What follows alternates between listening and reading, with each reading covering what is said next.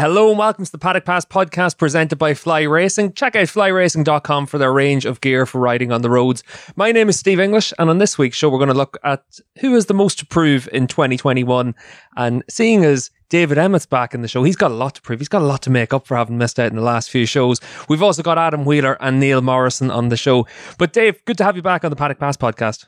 Good to be back again, Steve English. And for you, Dave, what's the plan for the next while? Obviously, you got a fair bit of work to do now with testing just about in the corner. Well, is it around the corner? That's the question.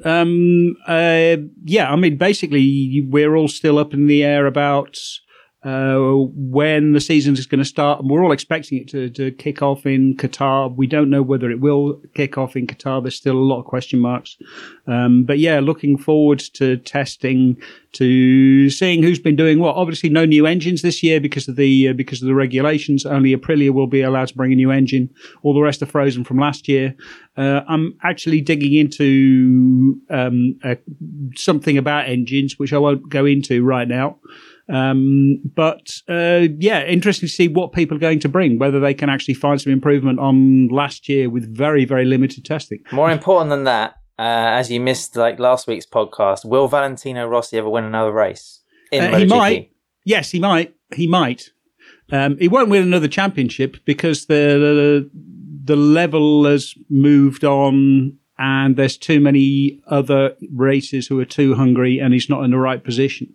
I don't think the Yamaha is strong enough. But there are certainly circumstances. I don't think he's going to win like 3 or 4 races in a season, but there's a chance that he can still win a race. The thing about MotoGP right now in 2021 is it's so open.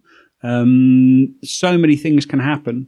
That there's a lot of riders who can win. You know, there's 12, 14 riders who could potentially win a race. So why couldn't Valentino Rossi win one? It's really good to have Dave back when he's asked a question that only has a yes or no answer, and he gives a really definitive, he might be able to win again. Adam, Dave was mentioning there that obviously the MotoGP teams are limited to the upgrades they're able to make. We've been able to make an upgrade having you on the show once again this week. And for you, what's the plan now for the next while? You were saying last week that you're off to the Canaries soon enough. Yeah, Canary Islands tomorrow morning, actually. So I'm hoping this is not going to be another hour-plus show. No, I've got to head out to the press launch of the new KTM 1290 Super Adventure S. So, like I mentioned last time, hell. I think, the BMW GS Killer or the Multistrada Challenger, the Triumph Tiger Tamer. Let's see if any of those labels come off. God, I'll tell you what, it's a good thing, Neil, that Adam's got a month to produce On Track Off Road whenever he's coming up with those kind of puns. But for you managed to somehow stifle under your breath there, Neil, your displeasure that Adam's been able to leave Catalonia tomorrow while you're still stuck in your same room. I know, exactly. We're not allowed to even leave the city limits in Barcelona at the moment. So you can imagine my envy levels at Adam jetting off tomorrow morning. You can also imagine my anger levels the second week in a row, Steve, that I'm supposed to follow Adam when you've asked us, like, so what are you up to in the next couple of days? And, Adam's jetting off and I've got nothing really to say. Yeah, I'll be sitting, doing a bit of research, making some notes, not very exciting. We know what that means. Research and notes. I'm glad you used 2 words for it this time. Yeah, well, in fairness, we do know that the laptop will be open for Neil, but we did see quite a lot of news today, actually, guys. We saw that Brno won't be on the MotoGP calendar next year. We've seen also Buriram is going to be off the calendar as well, with the Thai round just confirming that they're not going to host it for next season. It's big news, but I suppose the good news is that at least the Circuit de Catalunya changed their name. So we don't go to Barcelona, we go to Montmeló. So that race should be okay. And we haven't gone to somewhere like Buenos Aires or Budapest in a long time. So hopefully these are only the races that are going to be affected this year, Neil. Yeah, I hope so. In some ways, it's not very surprising with the situation being the way it is in the world.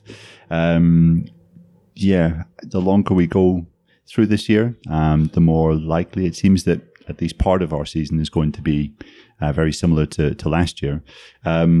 although today there was also announced that basically the Moto 2 and Moto 3 testing has been the official testing has been moved from Jerez to Qatar in I think middle of March.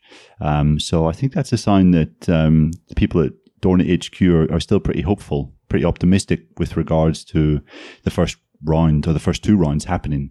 Obviously, both of them are supposed to take place in Qatar at the end of March and then the start of April. So the fact that they've just announced that, they're going to be moving the official test from Jerez to Qatar maybe is a sign that we will be going there after all for round 1 and 2. Yeah, and Dave, just for Qatar especially, obviously they've got some big football tournaments coming up relatively soon. They've also got the WTA and the ATP Tour Tennis tournaments are going to be in Doha at the start of March. So as long as those kind of events are going ahead, it still paints a picture that international sport can go ahead and something like MotoGP should still be potentially unaffected. Yeah, I mean, the question is, it's a numbers game to an extent because, I mean, it's the World Club Football Cup, I think, which kicks off this week, I understand. But what's that, 6 or 8 clubs or something? It's not a huge number of people. The same with the tennis tournament. I have no idea how many people are involved, but I should expect it's sort of in the low hundreds. Whereas MotoGP, it's 1,300 people that they need to fly around the world, and that's a big number of people. The thing about Qatar, of course, is that the owner of the Losail circuit is extremely well connected with the Qatari royal family, and the good thing about living in a dictatorship is you can do what you like. So if they have the political clout to do it, then it can happen. I think it might be a bit of a slog for the people who actually go, because it's possible that people will be heading over sort of on the 4th to get ready for the test on the 5th and the 6th, and not leaving again until after the second race on, the 4th or 5th of April. So I think there are going to be some people who are going to be in Qatar for a very, very long time, and I think that could get less than, well, it's less than a fulfilling life, shall we say, spending so much time cooped up in a hotel in Doha. Neil, how excited are you for that? Don't know if my groan was audible from where you guys are sat, but yeah, sure. If it means that we get to go and see some racing, then I'm all for it. But yeah, let's see what happens. Are we not a little surprised that the Thai GP is called off? I mean, it was the 10th of October. I mean, that's still quite some time away. I mean, considering how I know various vaccination programs in Europe, especially, are either disastrous or progressing quite nicely. You'd think a race in October would still be, I mean, there's obviously various circumstances behind the scenes where the Thais have had to make an early judgment call, but it does seem, quite premature. I think it's less about MotoGP and more about sort of regional politics. A lot of these sort of things are much more about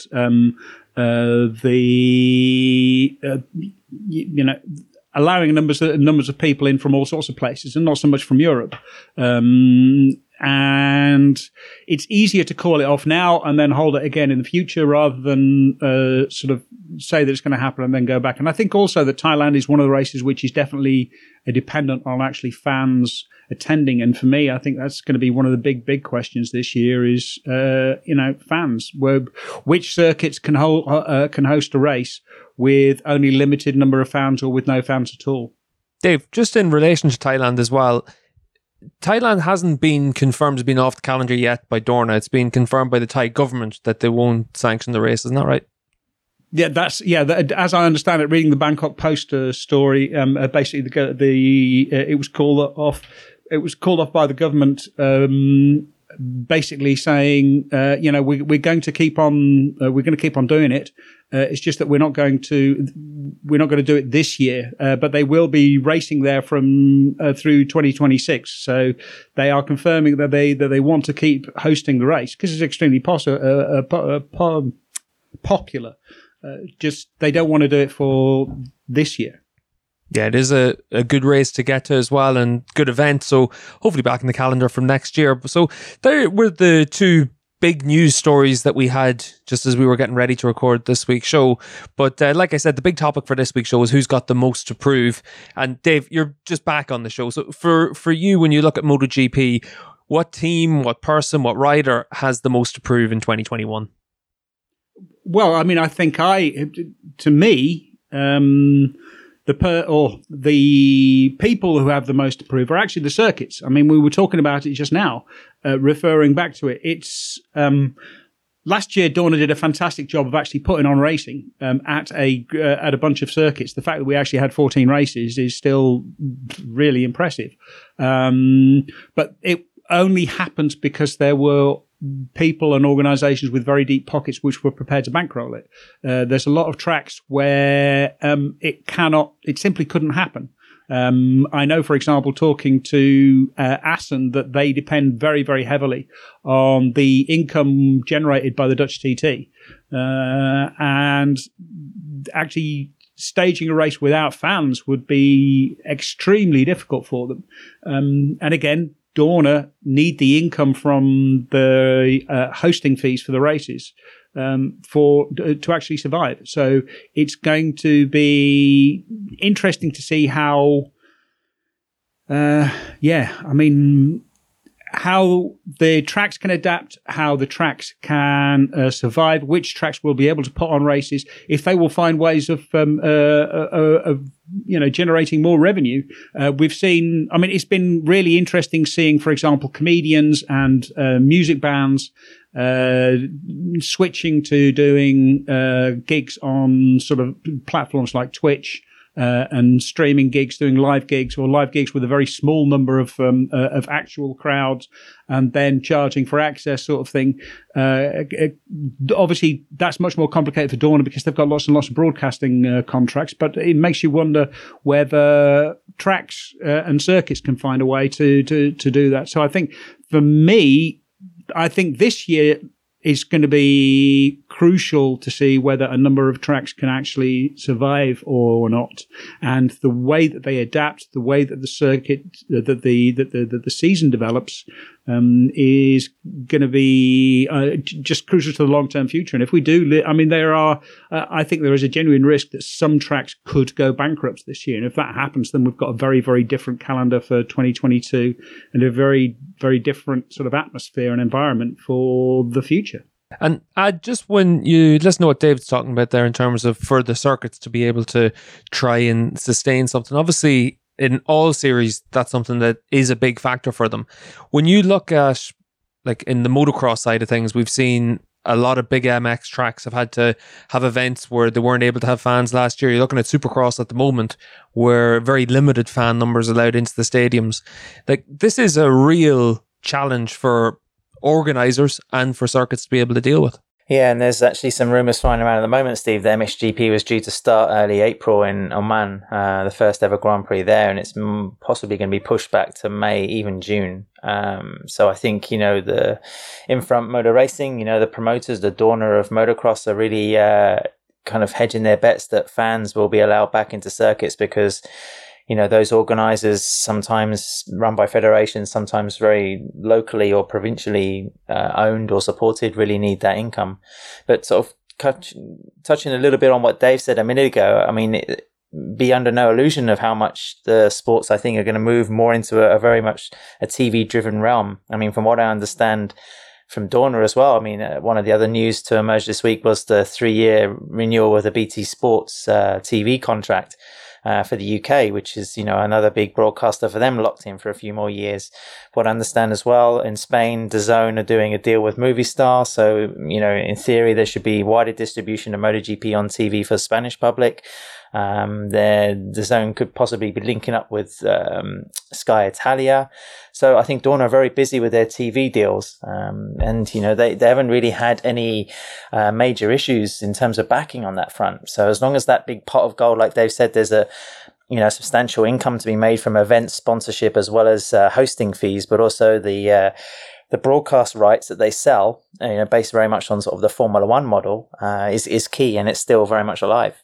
Yeah, and the model for that, obviously F1, the model that they created for the TV deals, basically meant TV was king. And it meant that over the course of the last 20 years, circuits weren't even able to get trackside marketing boards. They weren't even able to have their own ad boards. That's why you see the same sponsors at race after race after race. And that's why, Neil, for a circuit, it's so important to be able to sell tickets and be able to get fans through the door. And that's one of the big challenges that actually we're seeing in the UK as well, because obviously with British Superbikes, MSV owns an awful lot of racetracks, and that means that they can at least take in some of that cost. But there's no other real series that are able to do something like that and basically just try and make sure it goes ahead. Yeah, exactly. And I mean, prior to this whole COVID pandemic, I mean, you would say that there were a couple of circuits that we visit which were maybe in a bit of a precarious state as it was, never mind how it is now when they've had to deal with basically a full year with barely any events or no fans coming in. Dave, I remember you saying at one point last year that you spoke to people at Aston and they said that another year without fans would basically make them bankrupt because so much of their income is generated just through the GP weekend alone. Yep. It does make you wonder. I think Dave brings up some interesting points. Just how far can this go? There's obviously tracks that don't have to worry about that because they're state owned or owned by private companies which sort of have endless pits of money. But places like historic places as well that we go to, like Aston, even Silverstone. I mean, think of all the work that they've had to do over the last couple of years with their track surface. It's quite worrying that when we get to 2022, there could be a much smaller pool of tracks to choose from, basically.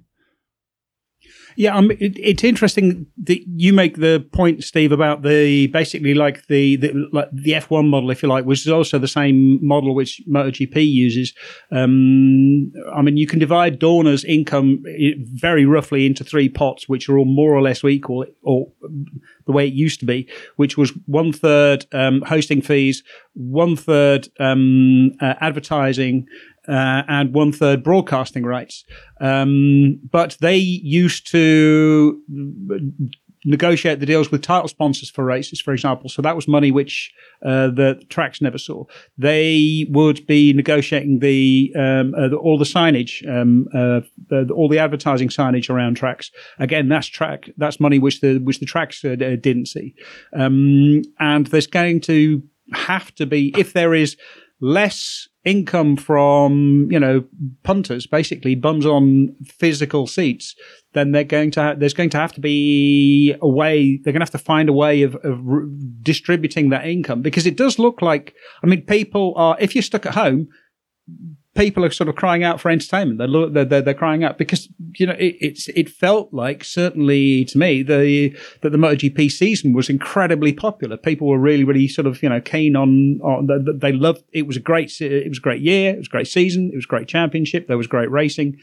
People were very excited about it. There was a lot to talk about. And the trick is turning that excitement into income, into revenue outside of the traditional patterns, the patterns which they've been doing for decades and decades, and finding new ways of generating money and sharing it around. Dave, just to take on something that you mentioned there, you said that the season was really popular. People wanted to see more and more as the season was going on. I want to ask you all a question then. Neil and Adam, you can answer this about watching, say, the Premier League or anything like that. Dave, you can look at it for something like the NFL. When you look at the amount of football that was on the telly this year, did you actually want to sit down and watch 7 days of Premiership football after like the first couple of weeks of football coming back for Neil and for Adam? And then David, whenever you look at the extra windows that have been put on in NFL games, do you want to watch a game on a Wednesday night? No, but I think the thing is, when it's really compressed, a lot of the problem was it was so compressed. Everything was sort of like compressed together, and so there was barely any breathing room. I can't speak about football. I didn't even watch much NFL this year. Again, cycling. Normally, I'd be watching all the cycling classics, but they were all sort of shifted around. They were on strange dates. Well, actually, Dave, with cycling, you had 3 Grand Tours basically week after week. Yeah, for the first time ever. Yeah. Like, it was a case there was too much of the same sport on the on TV Yes. for me. And I'm saying this as someone that watches everything and still did end up watching everything last year. But it just seemed to me that unless you were an absolute fanatic, it was almost too much at different times. Adam, I don't know what you thought about it. It's a different scenario, I feel, now, where before you had to search for the sport, or, you programmed yourself to think, right, well, the Assen's on this weekend, or, Mugello, I definitely can't miss that. It's on in 2 weeks. If you relate it to something like football, where there's a game on every night, it's almost like a comfort thing. Like, you can switch on the TV and there's a football match there. And of course, it's about providing a product. So the more you provide, the more people get accustomed to it, the more you're substituting revenue that you're losing in other places. So, I think it's, if you're looking for a broadcast or a digital medium for transmitting the sport and reaching your usual audience in a different way, then that's the way it's moving. Yeah. And like, if you look at Formula One, the way it's heading, I mean, Formula One's on course to have basically a race a week between March and November, with obviously a break in the summer thrown in between. But the schedules that they have are just insane. And let's be honest, MotoGP was heading that way prior to the COVID thing. It was widely acknowledged that we were going to have maybe 22 races in a year, held over 9 months. I mean, that's a pretty solid. Okay, it's maybe not every single weekend, but there's going to be a lot of back-to-backs in there. Basically, a lot of that. And we've probably talked on the show before about how much, how you can oversaturate something, and maybe that loses a bit of meaning, a bit of value. But yeah, with regards to football, Steve, I would definitely agree with that. There is sometimes too much of a good thing, and certainly with MotoGPs, I mean, I think having it so often and every week, it can basically take away a little bit from how big it is and how special it is. If you're seeing it every weekend, it maybe just isn't quite as special. Relating to football, I mean, for following my team in the championship, traditionally, normally there's a game on a Saturday and a midweek game. You're getting 2 games per week.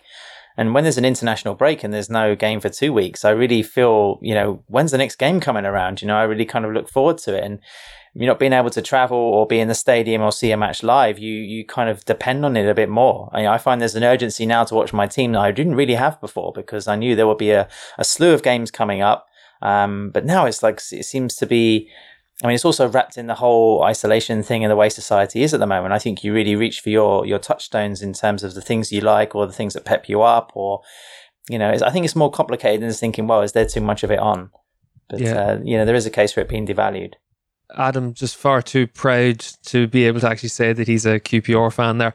But I'm wearing the T-shirt, Steve. I'm wearing the T-shirt. Why do I have to say it when I'm on the camera? You need more lights on you then. I couldn't make it out. I think that, like, Neil, you made a good point there. Formula One is going to have 23 races next year. And I think 21 of those races are taking place over the course of 7 months. So it shows that once they're into the European season, it's literally 3 races a month, which for me seems like an incredible amount. And like, I grew up watching F1. I used to skip school on Friday to be able to watch Friday practice. So I was the person that would certainly be keen for more and more races, but it just seems that it's right on that limit now, and everything's so condensed. You can understand why calendars are made the way that they are, but it's very difficult to see how that's kind of sustainable. Okay, we're going to take a break now on the Paddock Pass podcast, but when we come back, we'll have Neil and Adam's thoughts on who's got the most to prove in 2021. Fly Racing believes that our most important obligation is to provide the highest performing products to riders worldwide. Offering both on and off-road products for every price range, Fly Racing is committed to reshaping expectations. Fly Racing revolutionized the off-road world with the Formula helmet, featuring Rheon technology. Visit flyracing.com and @FlyRacingUSA on Instagram to learn more about the innovation that can keep you protected in 2021. Welcome back to the Paddock Pass podcast. Neil, who for you has got the most to prove in 2021? Well, David went for the rather worldly option. I'm going to go more specific in MotoGP, and I'm going to say Jack Miller, I think, has maybe the most to prove. And I'm not saying that because I don't think Jack doesn't deserve his seat, or because I don't rate Jack Miller at all. But I just think that the job that he has on his hands this year is a pretty big one. When you consider that he's going in to replace effectively Andrea Dovizioso, the man that brought Ducati from the doldrums in 2013 right the way to the cusp of winning the championship in 2017. He, guy that won 14 races and that has a fantastic ability to develop a bike, has a seriously high intelligence, and has basically been, in the Marc Marquez era, the guy that's given Marc Marquez the most amount of trouble. So Miller has to come in, pretty much be fast straight away. I can't really see anyone else at Ducati fighting for a championship this year. So Miller has to, I think, be the guy that's building the season together to do that.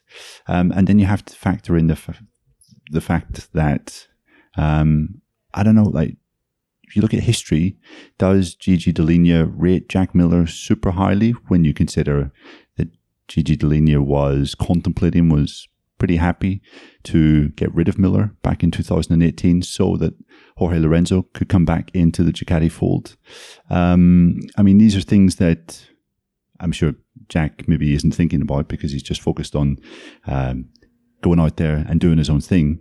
But those are some pretty big things that he has to deal with, I think, this year. I think he's possibly capable of it. If you look at 2020, there were a couple of very unfortunate circumstances for Jack. You think of the mechanical failure that he had at Le Mans when he was arguably going to win the race.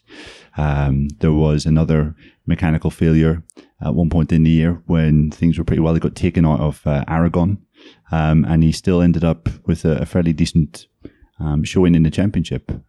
His form towards the end of the year was really strong. So I think he can do well, but it's a big ask, and well, we've spoken about it many times on the show before. Ducati will let you know if you're underperforming. They will not keep that quiet. And how he deals with basically being the number one figure in that factory now is going to be quite fascinating to watch, I think. Yeah, I mean, in the Ducati team, in the Ducati factory team, there are two roles. There is Jack Miller and there's Pecco Bagnaia. And the expectations of Pecco Bagnaia are that he comes in and has a really good season. The expectations of Jack Miller are that he comes in and is a candidate to win the championship. Really, I mean, I agree. It's a really good shout, Neil, because Jack Miller is not a great rider. He is a great rider. He's an incredibly talented rider, but they're expecting him to be champion this coming year, or get close to being champion, and that's asking a lot. Adam, is there anyone that you can think of that's a great rider and a world champion? I can't think of anyone that says that quite a lot. Well, I mean, I don't know, Steve, coming back to the question you're asking about, people who have got something to prove in MotoGP. I mean, Neil stole my answer, then Dave, stole the second part of my answer. So I'm left a little bit without substance. But I'm tempted to say a little bit on one hand, Suzuki, leaderless. Can they back it up and not go another 20 years between championships? I'd be curious to see how they start off and how they get on. I also want to see how KTM make progress. But to be honest, when you put them up against Ducati, who are almost now 20 years in MotoGP, KTM would be entering their 5th season. I still feel the question marks, as Dave and Neil said, remain over, the Italians. A complete rider swap out for their factory team. Miller, like, Neil pointed out, I don't need to add anything more to what he said. And Pecco Bagnaia, I think, holds that impetus as the slightly younger, slightly more wild, slightly perhaps safer bet towards the future. Maybe they're kind of Dovizioso, but with extra kind of spunk, for want of a better word. As their bet for the factory team. So I've got no idea what my firm answer was to that question, but there you go. Well, I'm going to ask Neil a small question there, because Adam mentioned, will it be 20 years between titles? And Neil, as a Liverpool fan, you nodded your head thinking that's actually not that long between titles. Yeah, anything less than 30 is a pretty acceptable number, I would say. For you, Adam, though, if you look at with the most to prove, obviously you mentioned that you wanted to look at Miller and Pecco Bagnaia, just Ducati as a whole. Like for Ducati, with all the investment they've made, with all the trust that they've placed in Gigi, does Gigi have the most to prove in the whole paddock? Because he's been given pretty much everything that he wants, and he hasn't been able to deliver the only thing that Ducati want. I mean, in terms of innovation and ideas, impact, everything apart from actually putting a championship FIM medal on the mantelpiece, race wins, I think he's delivered in spades. But, he clearly, there was some divide between him and Dovizioso. Is he a slightly spiky or odd guy to work with? I mean, that would be interesting again to see how a different kind of Italian in Bagnaia, forges a partnership with him. We know in the past his track record with people like Lorenzo, Eugene Labadie. I don't think you could say he's somebody that blends well with only one nationality, for example. His English is good. It's not fantastic, but, I think people now, especially next season and the next 2 to 3, will be thinking rather, okay, what fancy, interesting, curious thing have the Desmos Adici's got on this time? More towards, hey, listen, can somebody actually string some wins and results together, make the most of these Michelins and make the Ducati a little bit more of a versatile motorcycle and deliver the payload? And Dave, just from what Adam was talking there as well about, working with a Dovi and how that relationship deteriorated. Like we saw the same thing on the technical side as well, because obviously it's someone like Ernesto Marinelli that had been at Ducati for 20, 25 years, lots of success, won world championships, and then he fell out with Gigi, and the Superbike program ended up taking a big hit as a result of that. Gigi's not easy to get on with unless you're all rowing in the same direction. And that's for technical side, for riders, for everything. The psychology of Grand Prix racing, of any sport at this level, is extremely competitive and extremely intolerant of anything which is perceived as failure. I mean, someone once told me that, Ducati always talks about being, a family, one big family. But I was told that, it's a family as long as you're winning. If you're not winning, then it's not a family at all. It's we win, you lose. So it's very different. There's also a blame culture there, which I think is not specifically unique to Ducati, but Ducati is a very, very spiky atmosphere. It's a very, very spiky culture, I think. So yeah, there's a lot of room to fail, and perhaps there's a little bit too much blaming going on, and not enough,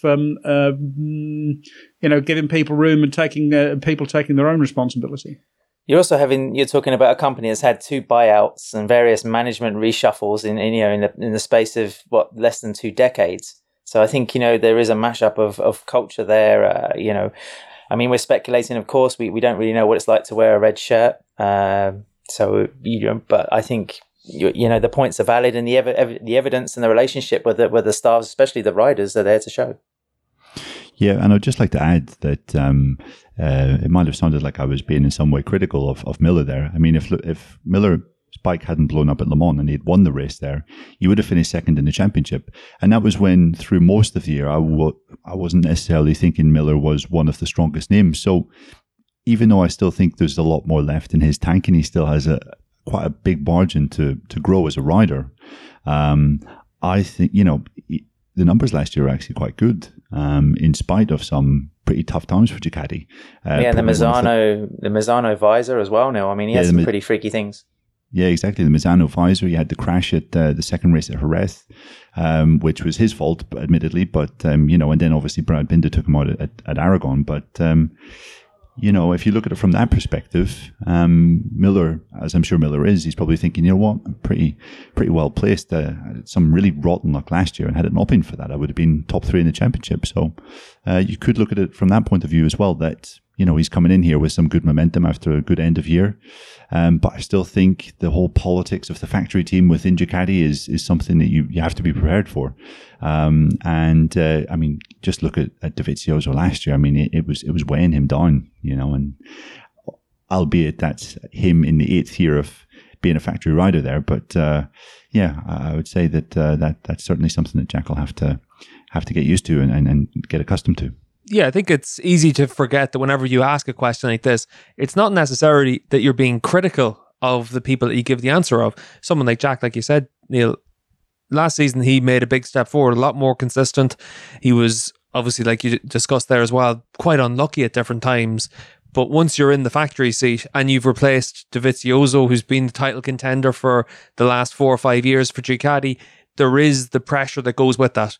And the pressure is you have to deliver and you have to be able to win races. Jack, of course, has won a MotoGP race, but he now needs to win in the dry, David. He needs to be able to make that next step forward week in, week out to be a regular front runner and challenge for a championship. Yeah, for sure. I mean, I have a question. Who's under more pressure, Jack Miller or Fabio Quartararo? Jack got more pressure because Yamaha have clearly shown that they don't care if riders underperform. They're going to give them contracts very early. So for Fabio, he's going to get re-signed. He's going to win races. He's going to do a good job. So he's going to be exactly like Viñales and get himself re-signed and be able to keep his ride.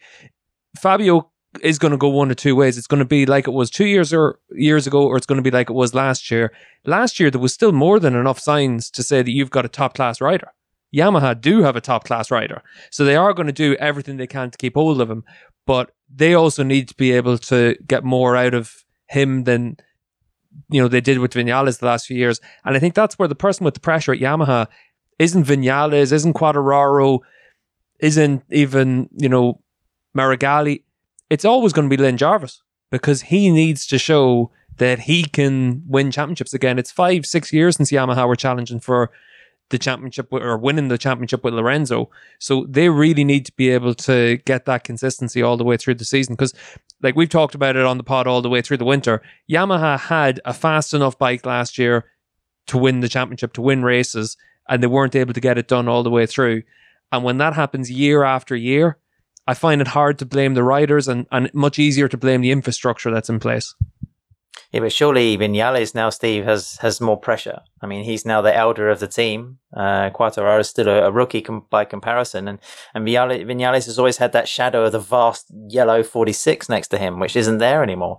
I mean, he is now de facto leader of the Yamaha factory team. So for me, he's got to deliver. He has to deliver something this year. I mean, whether Yamaha can sort out their chassis and try and make the bike a bit more consistent in all conditions is the big question. But, Maverick, I think it really has to show something. Yeah, Lynn Jarvis is busy building his retirement chateau in Italy, so I don't think there's much pressure on him. He's older than me, and I'm old, so he's closer to his retirement than the start of his career. So yeah, I'm not sure how much pressure he is in. I mean, I know personally, I know how much pressure he puts on himself. Obviously, he wants to win. He's got a whole shelf full of championships. So he's already done it. I think for me though, it's all well and good that Jarvis is at the end of his career and he's won championships and he's done all those things, but he's done them in the past. And if he's still got that mantle of being Yamaha's MD and running the show, he needs to deliver. And regardless of whether or not he gets pushed out to end his career a little bit earlier than he wants, for me, the buck stops with him because Yamaha have made bad decisions year after year recently, and I think that when you look at who makes the decisions, ultimately that blame has to be apportioned to someone. You were asking about Viñales. For Maverick, if he goes out and he does a great job, wins a championship, it's perfect. If he doesn't, it's the same as what it's been for the last few years. So yeah, but it's been 5 years now, Steve. I mean, Yamaha have to show something. But does Vinales have any more pressure on himself now? Because we've had the same arguments about Vinales for the last 3 years. You know, like Quartararo can probably look at it and say, no, I can put the pressure on Vinales. But on the basis of what we've seen from Vinales since he moved to Yamaha, do you think he's going to win a championship? Do you think he's going to hook up 18, 19 races in a season? I don't think there's too many people that will think he can do that. So realistically, yeah, you know, Yamaha might look in another direction at the end of this contract for Vinales, but you know, I don't think that there's any more pressure on him now than there was 2 years ago. Yeah, I think if you take some of if you take some of Fabio's drama and some of Franco Morbidelli's laid-back coolness, and find something in the middle there, then you're aiming for maybe the best rider to deal with Yamaha's many ups and downs. But I don't know. What do you think, Neil? Yeah, I mean, there is a very strange possibility that Yamaha's best bet could be a guy that's on a 2-year-old motorcycle this year in Franco Morbidelli, because as it stands, he seems to be the most rounded character to deal with the challenges that come regularly in the championship. I agree that we've been asking this question about Vinales for the last 3 or 4 years. There is a lot to prove for Fabio as well. But I would just say that Fabio, he's still 21. He's got a 2-year contract. If he can show solid progress this year and win races regularly, and even put his name in the championship hunt, I still think that'll be a decent haul for him. Whereas if we're talking about someone like Miller, who's maybe a bit more advanced in his career, someone like Vinales, the same.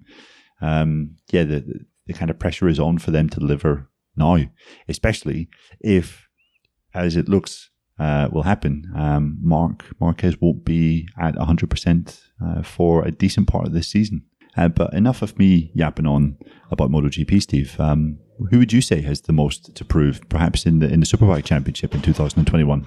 Well, for me in the Superbike Championship, it comes back to Ducati, because they've made big calls in recent years. They've gotten rid, obviously, Chaz Davis for next year. They've put all their eggs into the Scott Redding basket.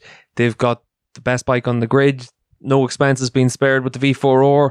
They've had the bike that could win races over the course of the last few years. Obviously, with Bautista, they really should have won the championship and didn't.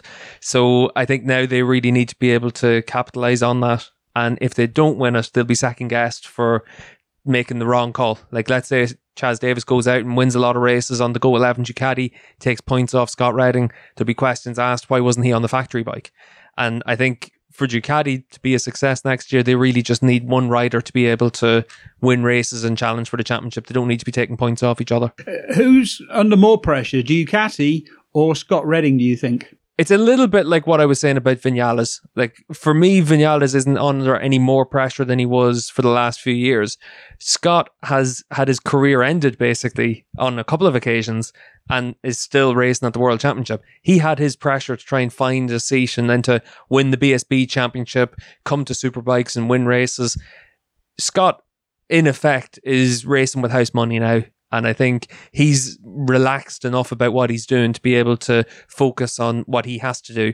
He's had really bad years where he's been at the back of MotoGP fields. He's had no chance of doing anything. That's whenever it's hard for a rider. Being on a good bike, being able to win races, that's a lot easier to deal with. So for me, Scott's under a lot of pressure to win, but for him, it's good pressure. Whereas for Ducati, I think it's bad pressure. They need to be able to win that championship. And I think that, maybe whenever I was talking about Yamaha and MotoGP, I was a little bit convoluted about what I was saying. But I think that for riders, it's whether or not they can focus on enough positives rather than us on the outside looking at the things that we would imply pressure on them. And I think Scott's in that really good position now where the pressure he's feeling is the pressure he wants to feel. I think, that Jonathan Rea needs to step up and do something. Him and Kawasaki, I mean, it's been 6 years now. Come on, guys, pull your finger out. We need to see a bit of a higher level of performance there. I know there was races where they weren't even on the podium last year. It was disastrous. I think that what's going to be interesting, though, is to see actually what happens with Kawasaki, though, because in all seriousness, the Kawa wasn't the best bike on the grid last year, and at some races it was nowhere near that. The Yamaha was better. The Ducati was better. If you think back to like Montmeló and Estoril in particular, Ducati and Yamaha were a much better package at those tracks. And that shows that the cow is kind of being left behind a little bit. And that's where, they need to make a big step forward. And they've obviously got a new bike, but now it's a question of whether or not it's actually a big upgrade or if it's just a new fairing. But does it matter, though? I mean, they've got Jonathan Rea. Well, Johnny covers up for a lot of things. He's your margin of error. But when the margin of error is a little bit more than he can make up for, it then becomes difficult. The one thing for Johnny is that over the course of 10, 11, 12, 13 rounds, 3 races at each track, it's an awful lot of races through the season where other people make mistakes. And we've seen over the course of the last 6 years, Johnny makes 1-2 mistakes a year. Nothing else really. And the rest of the time, he's always able to maximize what he has. So he's the margin of error, but you still need to be in the ballpark. It's actually a very interesting case, Jonathan Rea. I mean, there's no other kind of athlete in any other motorsport, who's taken up, apart from Marc Marquez. Can I finish, please, sir? Who's racked up 6 championships. The mentality and the psychology that goes into that, when to attack, when to defend, when to, self-analyze, when to be critical, when to, fix your confidence. I mean, there's so much going into that. If he does 7 in a row, it'll be pretty mind-blowing. Well, I'll tell you what, with Johnny, you saw whenever he was up against Bautista, that he could still find positives in all the negatives. And he went to, round 5 and he'd been beaten 11 times in a row and no real chance, and he went to Imola and he said, you know what, if I'm beaten at Imola, I then have no chance of winning the championship. This is a track where, it takes time to learn it. It's a tough circuit. We know it. Kawa knows it. We've got the same bike. We have to beat him this weekend. And they bet Bautista that weekend. And then from that point on, never really looked back. And then if you think back to, the last year as well, it was a bit like that as well. He knew he had to maximize things when we went to Aragon and you're up double header in Aragon. Can you beat Ducati there? You're able to find those positives. You're able to take those little wins when you can. And that's what the great champions do. And they've got that photographic memory. It doesn't matter if it's someone in football or, basketball, tennis. You look at Roger Federer or Rafa Nadal. They've got the memory of what it took to win X, Y, and Z. And they always are able to focus on what it felt like at that moment and get themselves back into that. And someone like Johnny does that better than anyone else other than Marquez in racing as well. We've all talked about who we've seen as who's got the most pressure on their shoulders in 2021 or who's got the most to prove. But we've also got a couple of questions that have come in from some of our Patreon supporters. And you can support the Paddock Pass podcast at patreon.com/Paddock Pass podcast. And we had a few new supporters through the course of this week. Ray Bailey and Harley Rogers, both supporting the podcast for as little as $3 a month. And it really does make a big difference. We're able to put in some additional content for all of our Patreon supporters as well. So we've got a couple of questions in, and one of them is coming from Neil Roberts, and Neil's been a supporter of us on Patreon for almost a year, and he's asking us, who do you think doesn't deserve to be in a specific team in the Grand Prix paddock, and is there someone that you think should make room for another rider who deserves a shot on a factory bike? So Dave, we'll start with you. That's actually quite a difficult question. I mean, it's honestly, right now, it looks like especially in the MotoGP paddock, it's a fairly balanced. It's all fairly balanced. People are more or less in the right place. I mean, if you go through the factories. Suzuki with Rins and Mir, obviously they deserve their places. Vinales and Quartararo at Yamaha. I mean, you could say that Vinales should have delivered earlier. And he clearly has his faults. Quartararo's got everything to prove. Miller and Bagnaia. I mean, if I had to pick someone, I would probably say Pecco Bagnaia. I think he only showed flashes of brilliance last year, and in his first year was not really the kind of. He didn't really impress the way that he should have. I would have liked to have seen more from him before before he actually got that promotion to the factory team. I mean, if you're looking at the entry list for the 2021 season of MotoGP right now, I think there's really only one obvious name, and that is Lorenzo Savadori. And that is maybe a bit harsh of me to say that, but there is good reason to believe that Aprilia should be an improved package this year. It's a factory bike in a factory, at a factory level team.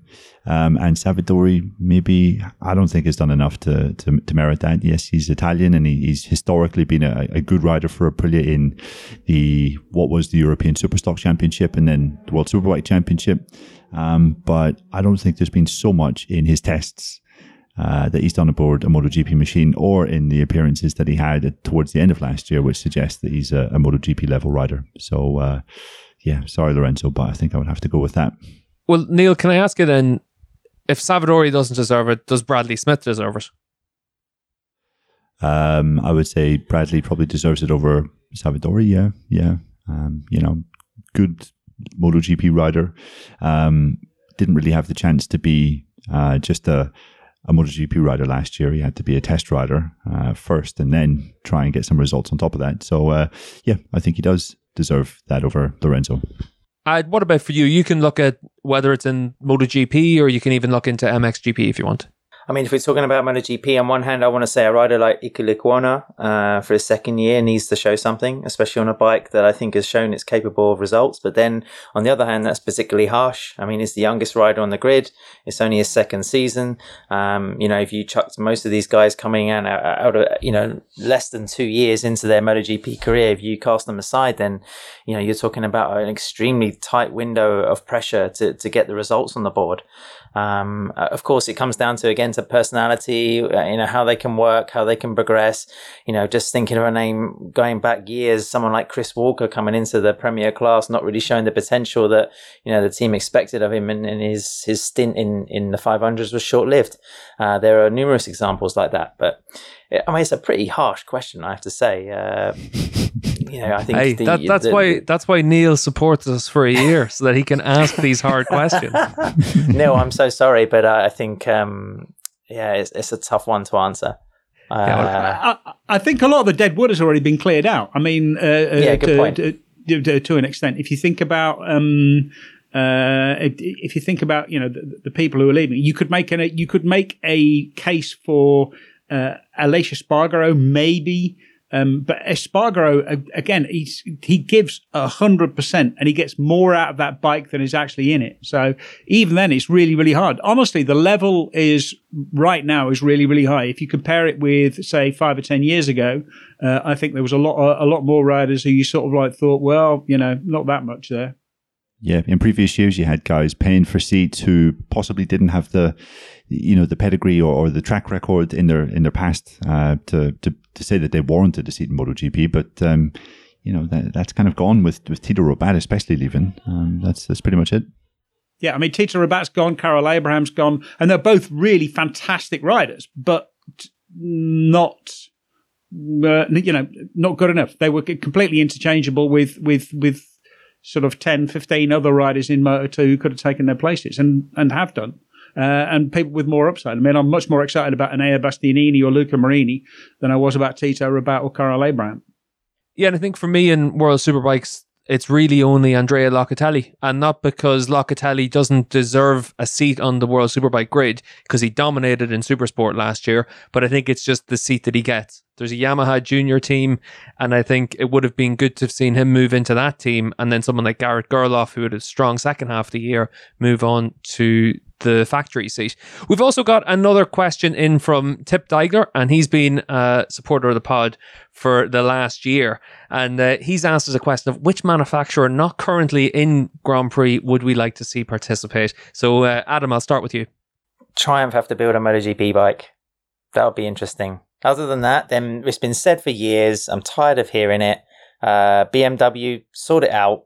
Whatever you're doing in Superbike, carry that support program on, filter your little pieces in, adjust the bike or whatever, but build a Grand Prix bike as well and get in MotoGP. Neil? I would have to say being a fan of the history of sport, MV Agusta. I mean, the name was kind of synonymous with the 500cc class. I think they had more 500 titles than maybe anyone else, maybe with the exception of Honda. I'd have to go and check that out. But a factory that dominated the series for just decades. The others may not have even bothered showing up to compete. It was such a formality that they were going to win it. I think seeing a beautiful MV Agusta, we've seen how beautiful they make their bikes in other walks of life. I think it would be great to see MV back in the Premier class one day. Yeah, because I think for me, it's someone like Gilera as well. I'd love to see them back. Obviously, they won a lot of races in the 500 class in the 50s and 60s. And whenever you think about Gilera, you probably think about Simoncelli on the 250. You think about the likes of Poggiali then as well on his 125. Obviously, there were badged bikes at that stage, but I'd love to see that name back. Dave, what about you? I mean, do you know what? I like the answer you gave once about whether Kawasaki needed to be in MotoGP, that Kawasaki don't need to be in MotoGP, but the Kawasaki World Superbike team, they really, really need to be in MotoGP, because that would be worth doing it, because they're obviously good enough to actually do it. In terms of manufacturers, I mean, manufacturers, the thing is, it's very limited, because you need to be able to spend at least 50 million euros a year just developing a bike to actually get there. For me, I mean, a bit left field, I would quite like to see Mahindra in MotoGP. So either an Indian or a Chinese brand in MotoGP, because they are obviously going to be the future of motorcycle production. We're seeing more and more Chinese bikes being sold. Right now, they're all a small capacity, but it's very reminiscent of the Japanese invasion of the 1960s and 1970s. So, Royal Enfield on pole position, don't you, Dave? Oh, yeah. Well, yeah. Considering it is basically a Norton Manx, but for the modern day, yeah, definitely. Royal Enfield on pole, that'd be great. And can I just ask, Dave, do you have any updates on Kawasaki? Like, when are they coming back into MotoGP? You're usually the man to ask on Twitter on this matter. Yes, exactly. Yeah, it's everyone's favorite question, and the answer is never, ever, ever, ever, ever, ever, ever, ever, ever. We've got one other question in from Tip as well. Now, I'm just going to ask you it, because in motocross, you've obviously got the Women's Cup as well. And Tip's asking us whether or not MotoGP needs to have a support equivalent of Formula One's W Series. W Series is a Formula 3 series just for women. And I'm wondering, what's been the impact of the likes of Chiara Fontanesi and different women in MXGP? A noticeable trend in WMX has been, I'd say, the first year's large spectator participant numbers, I'd say. And the last few years, it's dropped off. It's become a lot better in terms of the level of the riders. But I think Chiara's helped been a bit of an idol, an icon, if you like, for a generation of female racers. And motocross, of course, is a very cost-effective way of racing motorcycles. But she's not the only one. Laia Sanz, Ana Carrasco. There's female athletes out there, and I think a women's series would be, I think it'd be welcome, wouldn't it? I mean, but then Anna's shown she doesn't necessarily need to race people or of her own gender. Yeah, I think for me, I've obviously seen Anna in the 300s over the last few years. She's been able to do a great job, won a championship. But what makes Anna special is the fact that she hasn't done it in an all-women series. She's shown that you don't need to have that. And I think that's what, for me, is the big positive about what we can see in bikes. And that's why I'd be against the likes of one of those women-only series, just because we've been able to see that you can have success at the highest level and win a world championship. That brings us to an end for this week's Paddock Pass podcast, guys. So Adam, big thanks for joining us, and we're not going to let you tell everyone that you're off to the Canaries again.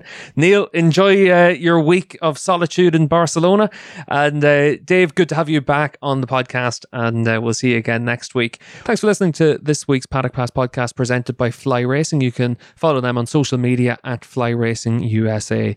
You can support the Paddock Pass podcast at patreon.com/Paddock Pass podcast, where for as little as $3 a month you can support the podcast, and we'll be able to put up some additional content just for our Patreon supporters. You can follow us on social media at Paddock Pass Pod, and you can drop us a tweet where we'll answer any questions that you have for MotoGP, World Superbikes, or for Supercross and Motocross. This episode of the Paddock Pass podcast was produced by Jensen Beeler, David Emmett, Steve English, Neil Morrison, and Adam Wheeler. It was edited by Brian Burnett. Music is provided by The Liberty. All inquiries can be sent via email to team@paddockpasspodcast.com.